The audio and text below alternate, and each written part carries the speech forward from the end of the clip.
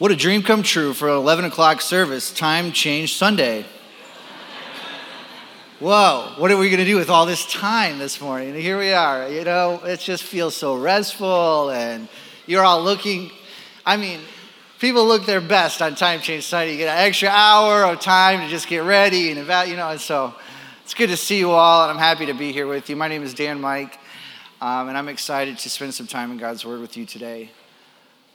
And so, if you've been tracking along with us, we have been studying and thinking and considering through prayers, some famous prayers in the New Testament, and hoping for that to sort of challenge and shape and encourage us in our prayer lives as well. I mean, it's really a time where we, more than ever, I know every generation says that, but I mean, it's really a time where we need to be a prayerful church and prayerful people. So we're about halfway through on this 6-week thing. Hi, Rebecca. She just smiled at me when I looked at her. We're about 6 weeks through, and this will be about halfway. Next week, Rod is going to share on Thessalonians, and then the week after that, Dr. Neil Martin is going to be here. If anybody remembers, there was some subdued murmuring over here, I heard. He used to work here at this church, and now he's been in Oxford, England, doing ministry at Oxford University, as well as studying, and he's going to be here. And he wanted me to tell you that this Friday, he's going to be in America, and starting from then on, you can meet with him, you can talk to him if it's on your heart at all as to what God is doing in that college setting, that very atheistic world that he's living in, and how some things that he's been doing have helped. And he's also going to be having some events here as well that you can go to for more of a bigger group feel. If you want to, you can go to be-less.org. It looks like bless, but it's be less. It's easy to remember. And also, if you know Rosa Vanderkalk, or go to CCB to get her information, she's who you'd reach out to for a one-on-one. Aside from that, I'd like to just do a little recap of where we've been. I know I'm Mr. Recap Guy, but I think it's important to really consider what's been said and where we've been so far, as we're just, week after week, Sundays come and Sundays go, and it's easy to forget. It's easy to not continue to wrestle through and grow. So you might remember, as we've been talking about prayer, last week, Joe Stoll shared on a prayer from Philippians chapter 1. And this prayer, I think, would fall in the category of discernment. As you might have remembered him saying, there's a lot of decisions that we're going to have to make in life. And we live in a time of analysis by paralysis. I mean, there's a lot of people who don't know what to do and how do I choose. There's so many options for the typical American to choose and to do this or that. What am I supposed to do? And he's saying that a prayerful life, a life saturated in the love of Christ, will be a life that will lead to not just good decisions, perfect decisions, but of fruitfulness. And really, the discernment that comes from the Holy Spirit will lead to fruit of the Holy Spirit. And so when we pray, we want to pray a prayer, or we want to lean into the love of Christ that leads to that fruitfulness. The week prior to that was actually a pretty interesting topic that Rod shared on from 2 Corinthians, unanswered prayer. I mean, you can talk about prayer without talking about what does that mean? Or what happens when you come before the Lord? He read that verse where Paul said, 3 times I've come before the Lord with something on my heart and it hasn't been answered. And how do you process through that? And we started to see that kind of ironically. We have the ability to pray ourselves farther and farther away from God. Like the request that he had would actually have led to him being farther from God. And so not in a malicious way, but God left that in his life to make sure that he stayed close with God, whatever that may have been, whatever that weakness was. And what I find encouraging by this is there's a lot of places in the world where if you have weakness, or if you have something that you're struggling with, that you're just kicked out and you're not allowed to be here, or even in Paul's day, you'd be discarded from society for various weaknesses. But in this kingdom, his power can actually be made perfect in weakness. I think that's what he said to Paul. My power is made perfect in your weakness. So the week prior to that, we started the whole thing off with Ephesians chapter 1, this big prophetic prayer, of having the spirit of wisdom and revelation so that you might know God better and having the eyes of your heart open to see the hope that we have in Christ. And if you could go back to Ephesians chapter 1 in your mind and that heart that he has for the church in Ephesus, that would only be helpful to you today, because today I want to read you from Ephesians as well. It's just going to be Ephesians chapter 3. If you have a Bible and you want to turn to Ephesians chapter 3 and see kind of where that prayer and where Paul has kind of been leading up until this point, I'd like to read that to you. But while you're turning there, I'd like to remind you of a few things about their context. Ephesus, what a weird word. Ephesians, what is that? It's a city in Western Turkey, or what they would call in the Bible times, Asia Minor. This was not a Jewish town. This was a Roman city, okay? This is the third largest city in the Roman Empire. 250,000 people living in the city proper, all on top of each other. There's all kinds of different trade coming in through the land and by the sea. I've heard that somewhere in a different book of the Bible. And with that trade, there's all kinds of different culture and ideas and ways of figuring out how to make sure that we keep the gods happy. That's right. One of the most important things to think about when you're thinking of a context of the New Testament city is their theology or the way they think about God. And archaeologists have uncovered over 20 major temples in Ephesus. This was a place of central worship for some of the Roman gods. And with that comes a culture of got to remember, there was no separation of church and state in their day. I mean, this was all integrated. Their livelihoods often were worked within the temple courts. They had things that, like the food that they would sell would be a part of this. They had guilds and all kinds of stuff that they were doing to make idols. And how much of that would be a part of the tension of the life of people who are Christian in Ephesus. And this is something that they were struggling with and trying to figure out. Now you have on the one hand, a whole group of people who think we've got it figured out. Don't mess with it. Or else you're going to make the gods angry with us and you're going to cause us all kinds of grief and we're going to have a famine or something like that. On the other hand, you have these people who are like, I can't help it. I've experienced something and it's changed my life and I'm trying to figure this out. And so Paul is writing to encourage this group of people to continue to thread the needle because they're experiencing something that we often are getting even more and more so experiencing now. There is a rising hostility in our world towards Christians and people who believe in Jesus. There is a tension that we are always trying to figure out is how, when we are being kind of pushed down or antagonized. At the same time, we feel that we're not promised in the New Testament that it's never going to happen. Actually, we're promised that it will happen. And at the same time, there are people who see your good deeds and who see that light that shines without you, and they're attracted to it. So it's both happening at the same time. And Paul's trying to encourage this church that's developing in this major city. And so with that context in mind, he gives a big vision for what God is doing in this world. And he's praying for them to get it. And so with that prayer, I'd like to just read to you actually the whole chapter of 3. And I think it will benefit us more long term. If you'd stand with me, if you're willing and able to, for the reading of Scripture. And Paul writes to the Ephesian church, "For this reason, I, Paul, a prisoner of Christ, for the sake of you Gentiles, surely you've heard about the administration of God's grace that was given to me for you. That is, the mystery been made known to me by revelation. As I have already written briefly, and in reading this, then you will be able to understand my insight into that mystery of Christ, which wasn't made known to people in other generations as it has been now revealed by the Spirit of God's holy apostles and prophets. This mystery is that through the gospel, the Gentiles are heirs together with Israel, members together of one body and sharers in the promise of Christ. I became a servant of this gospel by the gift of God's grace given me through the working of his power. Although I am less than the least of all the Lord's people, this grace was given to me to preach to the Gentiles the boundless riches of Christ, and to make plain to everyone the administration of this mystery, which for the ages past was kept hidden in God, who created all things.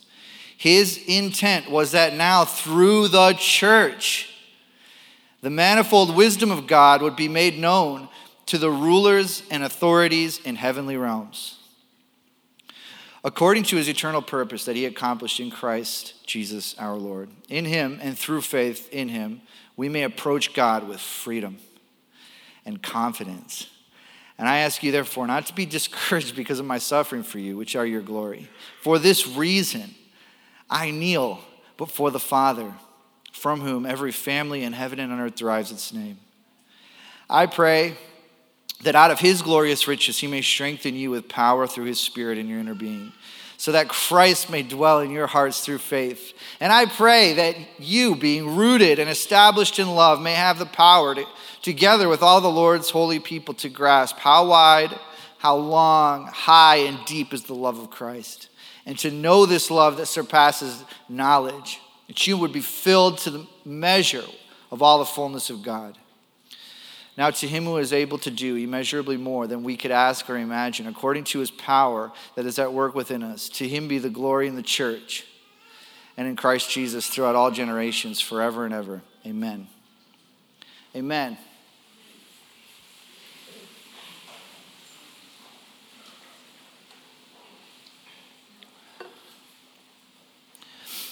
So no explanation needed, just pray like this. That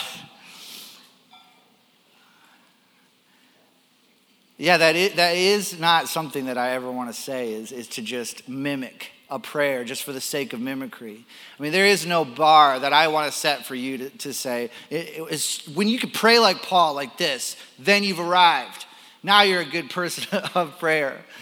I mean, going against that last line that he said there in verse, I think it was 11, 12. You may approach God with freedom and confidence. I mean, there's a lot of people that I've interacted with over my life where freedom and confidence is not exactly what their approach to God in prayer feels like. There's a lot of insecurity and doubt.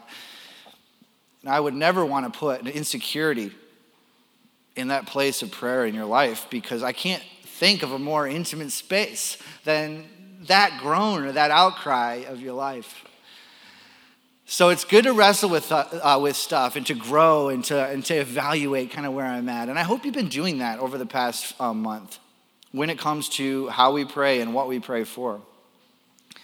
I have been evaluating kind of the journey that I've been on with prayer. And it's been kind of an exciting kind of just memory. I can't help but think about when I first became like an adult. Like I'm an adult follower of Christ. Like I'm choosing now, because I grew up in a church, Christian home. Okay, I had no choice, all right? Our house was connected to the church, right? Like, you're here. Now, when I became an adult, to choose to be a part of this and make it a part of my life, like I want to follow Christ. The first practice that just bubbled up from within me, the first discipline here was prayer. I remember I was living on the east side, and I just was like, all right, I'm going to do something, and every night before bed, I would just pray in each direction, okay? Like each direction of a compass. Like I want to pray, if anybody in this direction that I know, I'm going to pray by name and just lift them up. And I was just like, this is what I'm doing. This is my faith right now. And then I moved to this city in West Michigan I've never heard of before, Grand Rapids. Okay, I didn't have the internet. Okay, I wasn't like Mr. All right, sorry. And I know it's a big deal, Grand Rapids, and I loved it. And then I stumbled through the door of this church. It was a little church plant in a gym at this school called Walker Charter Elementary School called Crossroads. And guess what? These people came up on stage shortly thereafter and said, we want to start this thing. And we're calling it an urban monastery. An urban monastery. Well, what is that? It's like a place where you can live like in a lifestyle of the monks, but also it's an urban. It's like a modern context, and people are going to live there, and it was for a lot of people. It was kind of hard to pin down. Like, what even is that place? And there were two things that really marked out the map for what they wanted to do. And one was hospitality. They always wanted to be a place where everybody was welcome to the table to eat and to be together. And two, pray every day. They would pray. They had this place. Everybody would come to pray together. Sometimes once a day. Sometimes twice a day. And it just kept growing and developing, and all kinds of people would come, and their gifts would be shared, and it would be just like always kind of evolving around who was there.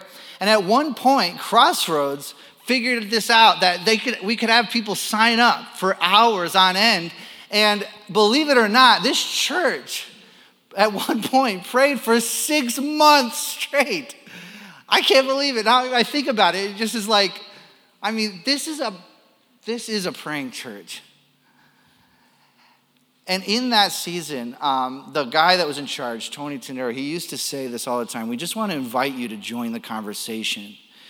And I was so impacted being there. I mean, not a lot of people know this about me. I lived in this place for 5 years of my life.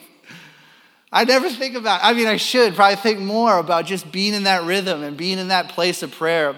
But I was just struck by this invitation that God is always inviting us to pray, to talk to him. He is constantly inviting us in. As you are, wherever you are, pray.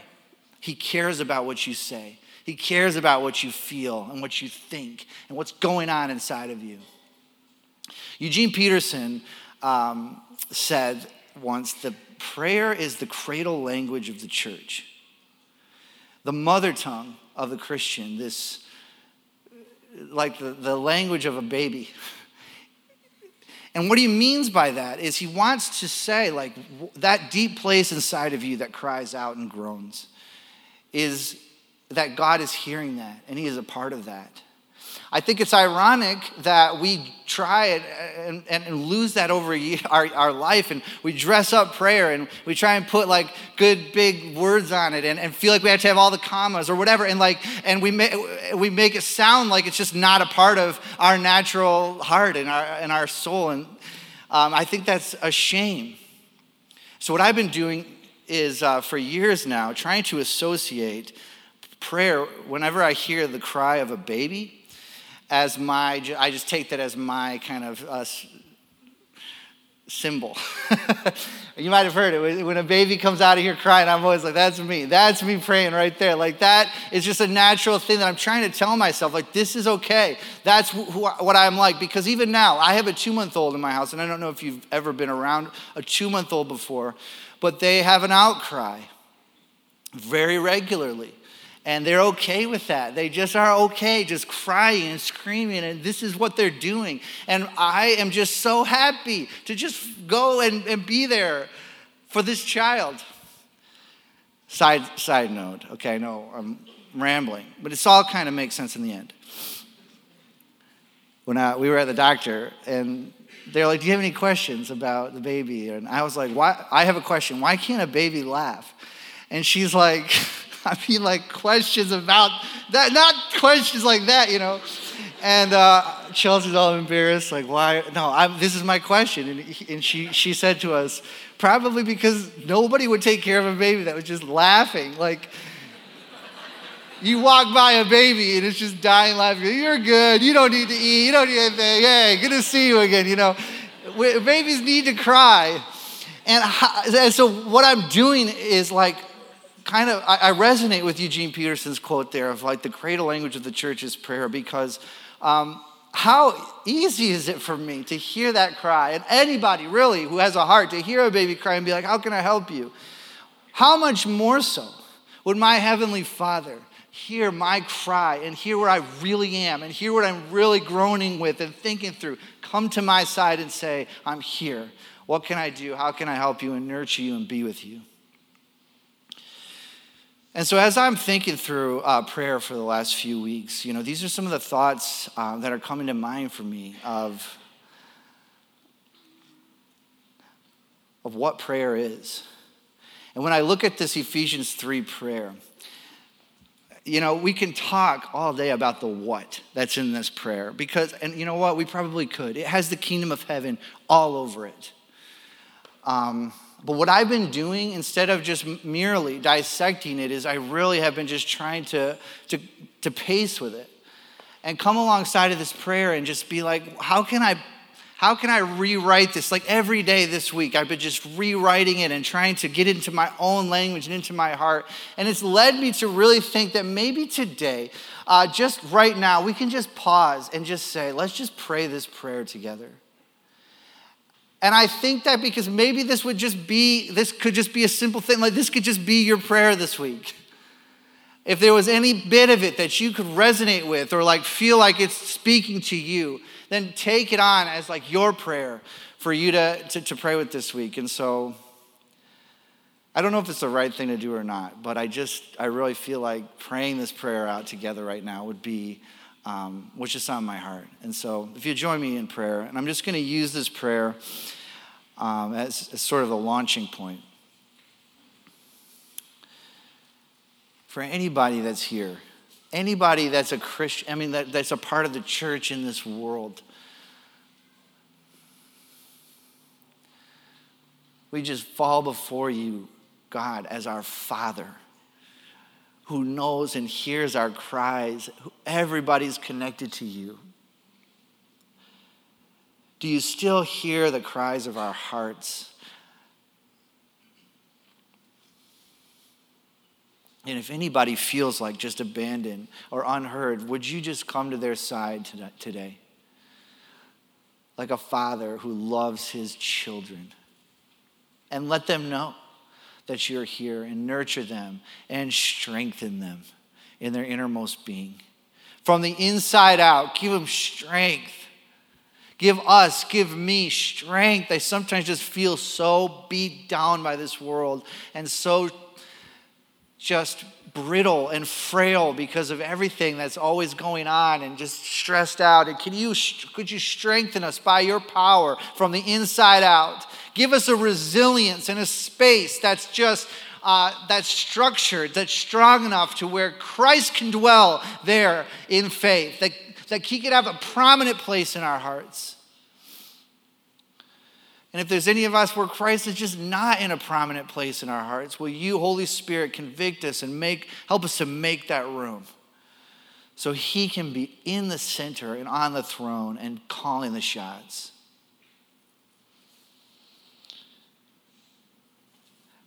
Spirit, help us to discern what we are rooted in and what we're building on and established upon. And I just love that you're giving us permission to build upon love, to build upon and be rooted and grounded on love. Like a mind-blowing, surpassing knowledge type love that we can't really track down. Just inspire us to be able to get lost in this mystery of immeasurable love that you have for us. In a world that's just full of scarcity mindsets and running out of everything and always everybody's feeling like we have to protect ourselves. But when we enter into your love, into this space of self-sacrifice and humility and servanthood, we start to see there's no shortage of love in your kingdom. There's always more love for us. Some of us have been told your reservoir, the love that's allotted for you, it's gone, it's almost out. If you make one more mistake, there's no more love for you. That's not true. If you went into the ocean and love was an ocean, you couldn't find the depth of it. If it was a mountain, you couldn't find the height. If it was a prairie, the fences are all down. The love of God is an expansive and immeasurable and amount for you, for us, for this church, and for this world. Help us to grasp that somehow so that we can be filled to the fullness of who you are, to the fullest measure of God. And I'm tempted to fill my heart and to fill my soul with other things. And if there's anybody else here just like that, we can fill our hearts up with stuff that promises to satisfy, stuff that promises to remove our insecurities, stuff that promises to give us what we think we need. Maybe today we just let it go and open our hands and hearts up for God, the creator of all things, the creator of life, to bring life into our innermost being to the fullest measure. We want to be filled up with who you are, God, in this world, so that we can display who you are into the darkness. We come to you with all of these things on our hearts, and we thank you for being this for us. In Jesus' name, amen.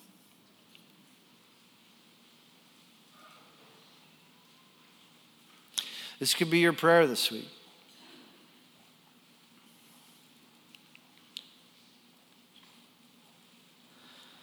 I mean, if there's any of us that just feel brittle and frail inside, come to the Lord for strength.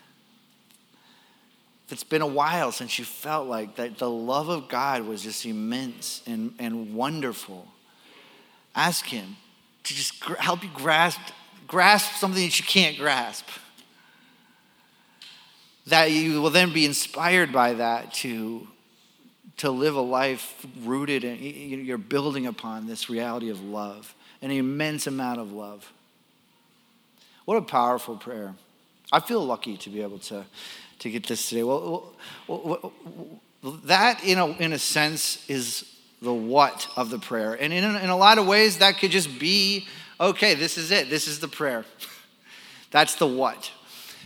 But I'd be remiss to not mention that there actually is an occasion for this prayer. There's a why that Paul prayed this prayer, and he thinks that the fulfillment of this prayer for the church will lead to the rest of this letter kind of being, for them to be able to live this out. If you're a student of Ephesians, you'll know that chapter 3, especially this prayer in chapter 3, is the hinge point of the whole letter. Everything else after this is practical application and admonition. And so here at this point, he stops to pray. In the first 2 chapters, he has this big picture view of what he sees God doing in the world. And I think that implication here, that his pause to prayer is because he sees these things as the important things, the strength from God, the love of God, the fullness of God, to be present in the church, to empower them to live this out. What is his vision? So the reason why I say that is because the first word of chapter 3, verse 13 is for this reason. Okay, for this reason. My response to this, or on account of this, or therefore I'm praying this. But you might have noticed as I was reading that in verse 1 of chapter 3, he says that also. For this reason, I, Paul, prisoner for you, the Gentiles. And there's that really big line, that dash there, to signify that in verse 1, there really is no verb.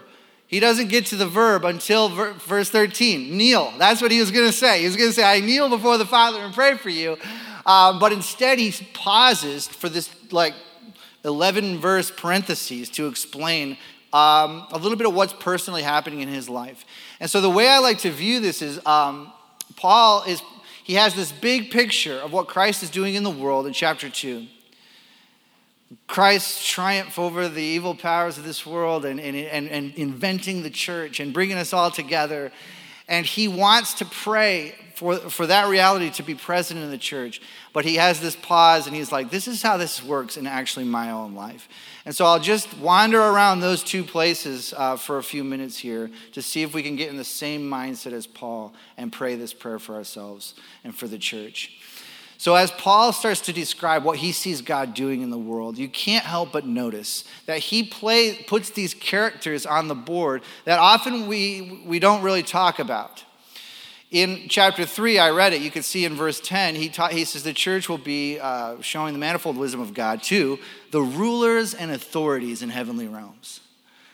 This is a group of beings that Paul talks about all the time.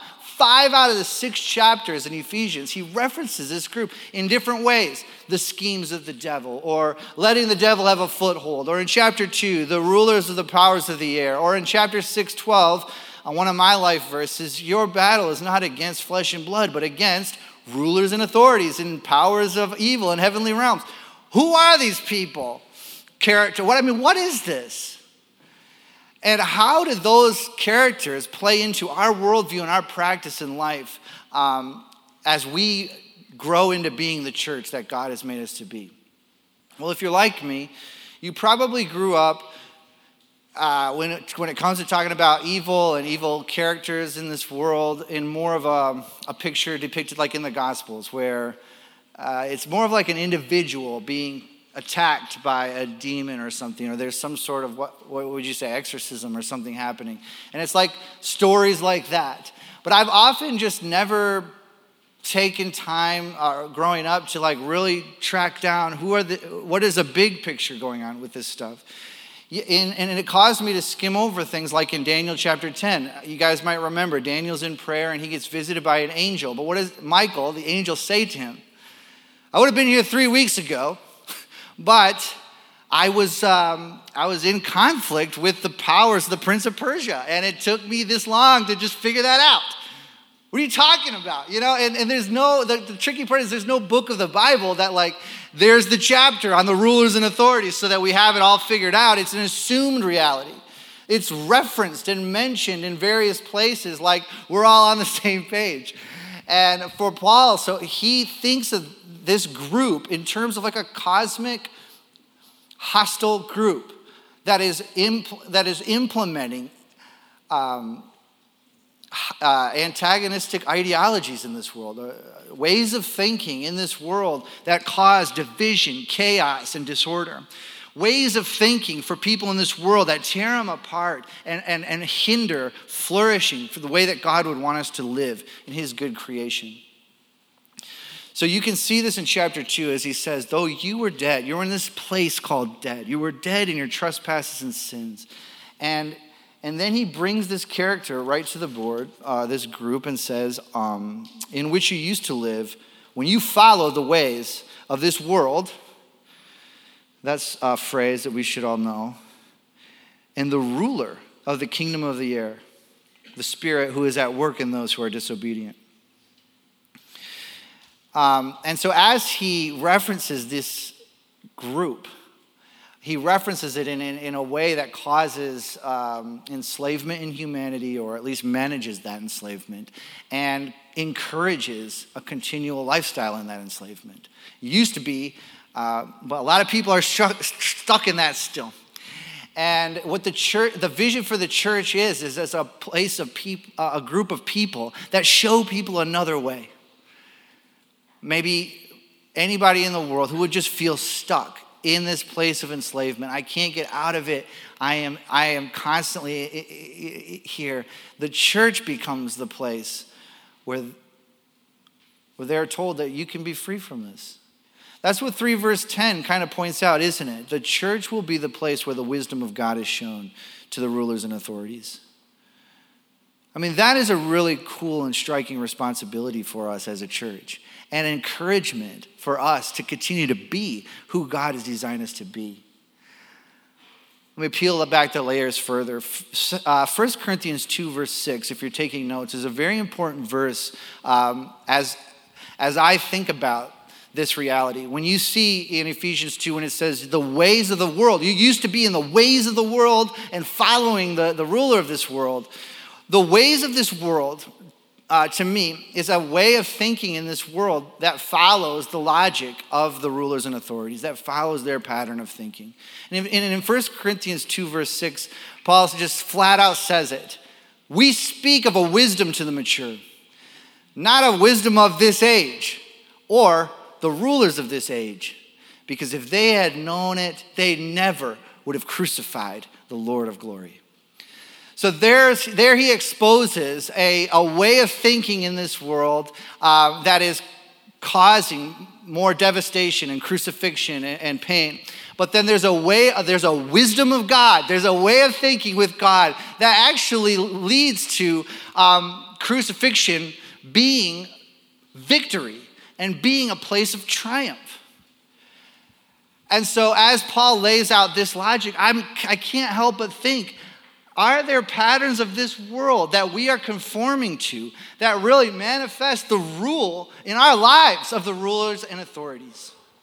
It's hard work to undo this, and it requires praying big prayers like chapter 3 for people to get out of it. But have you asked yourself, am I lining up with the rulers and authorities, with the patterns of this world?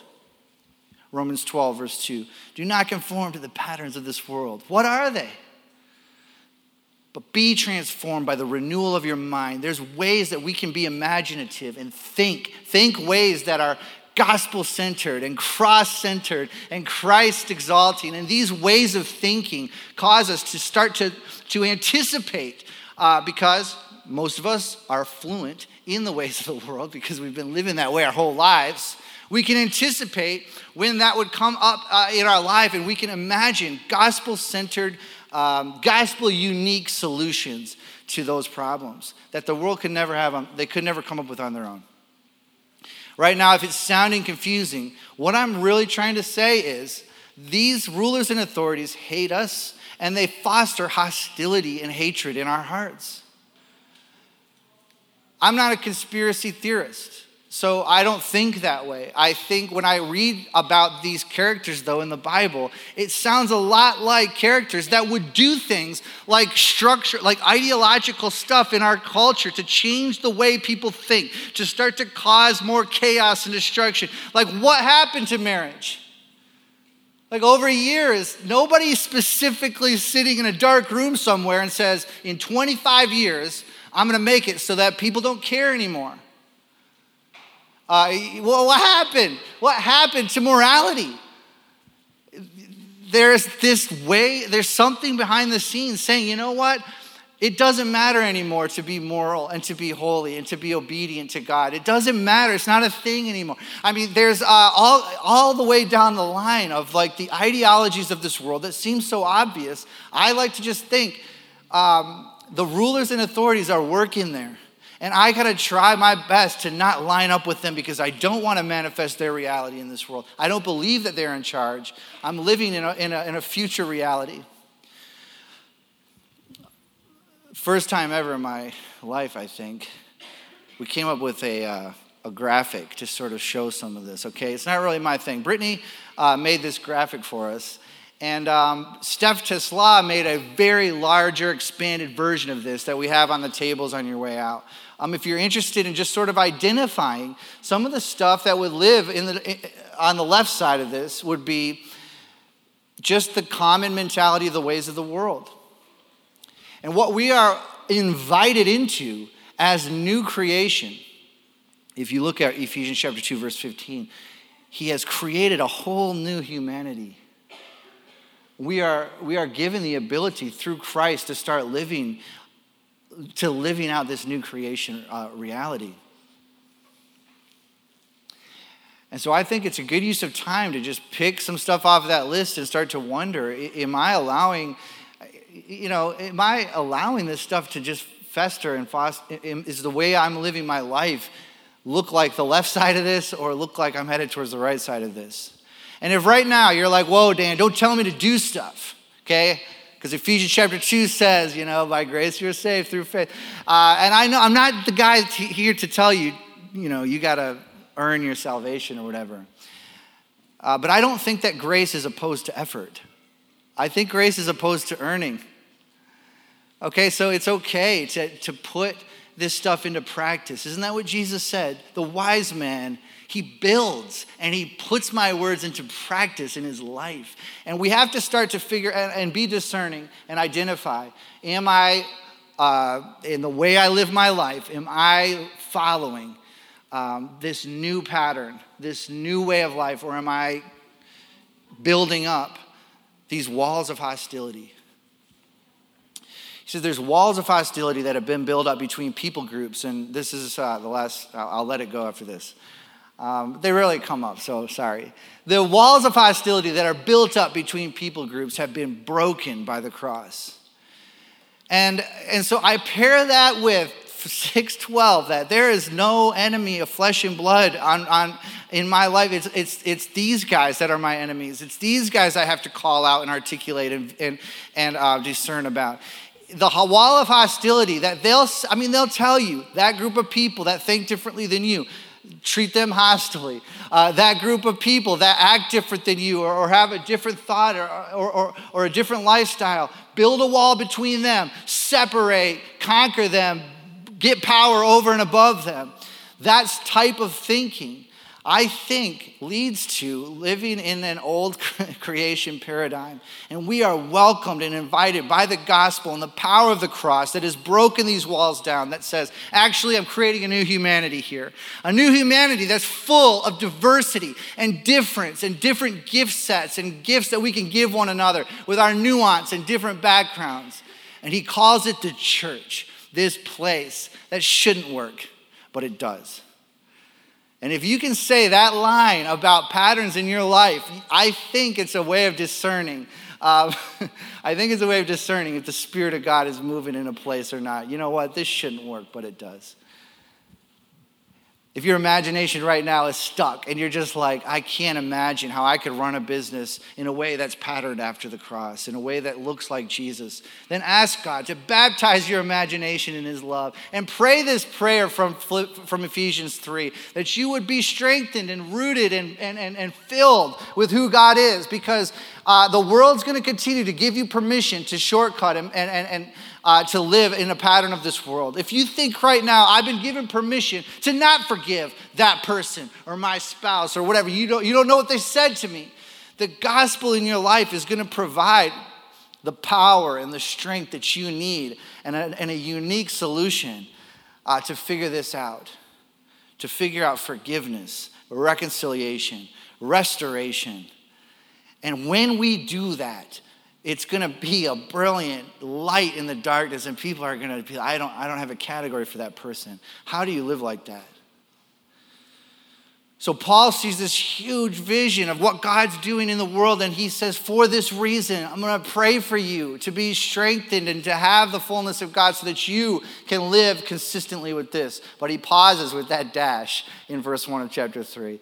And I think that dash represents Paul saying, I know that, okay, I, Paul, a prisoner of Christ Jesus on your behalf.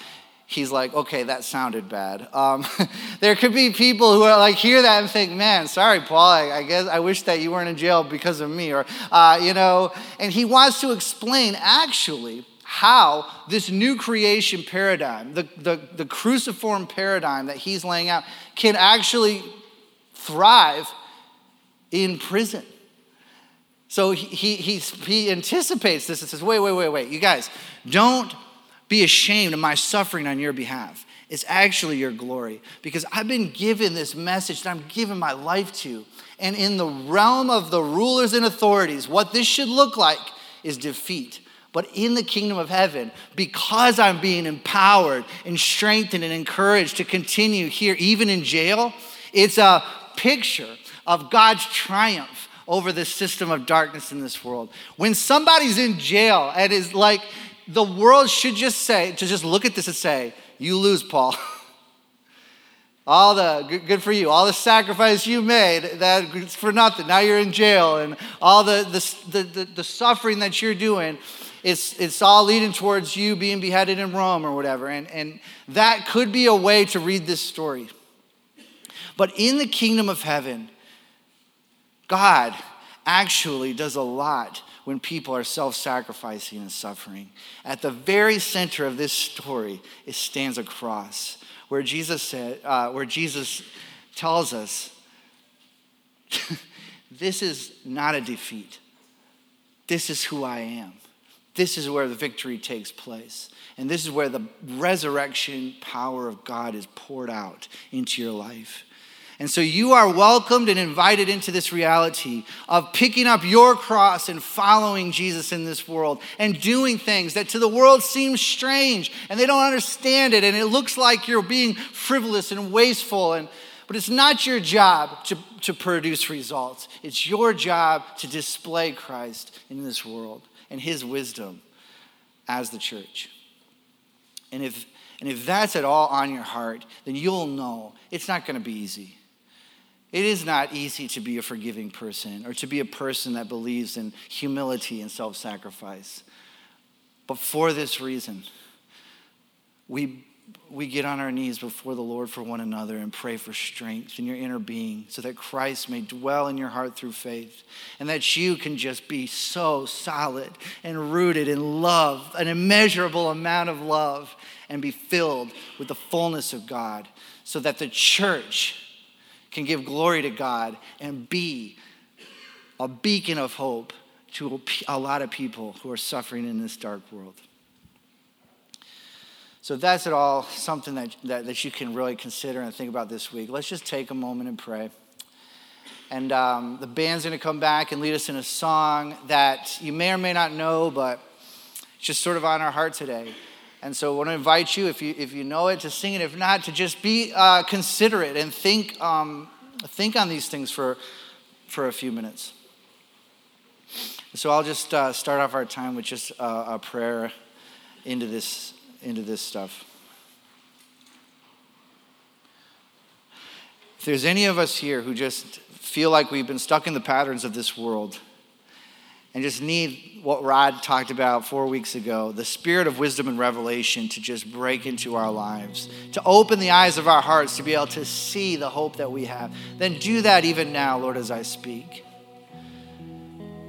If any of us just feel just stuck in this cycle of disorder and confusion that's come to be just so natural for this world, today just give us a moment of clarity and a glimpse of what could be if the church, if she would just be who she was destined to be, a place of welcoming humility and self-sacrifice, a place where love is just immeasurable and what we are built upon.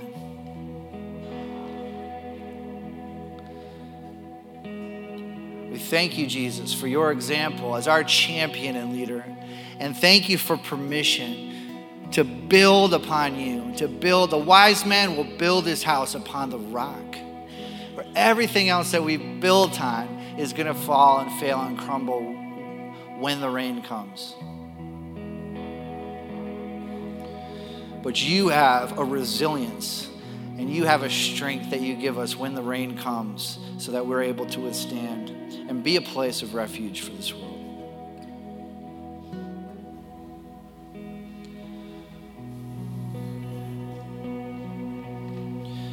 So we lift up our hearts to you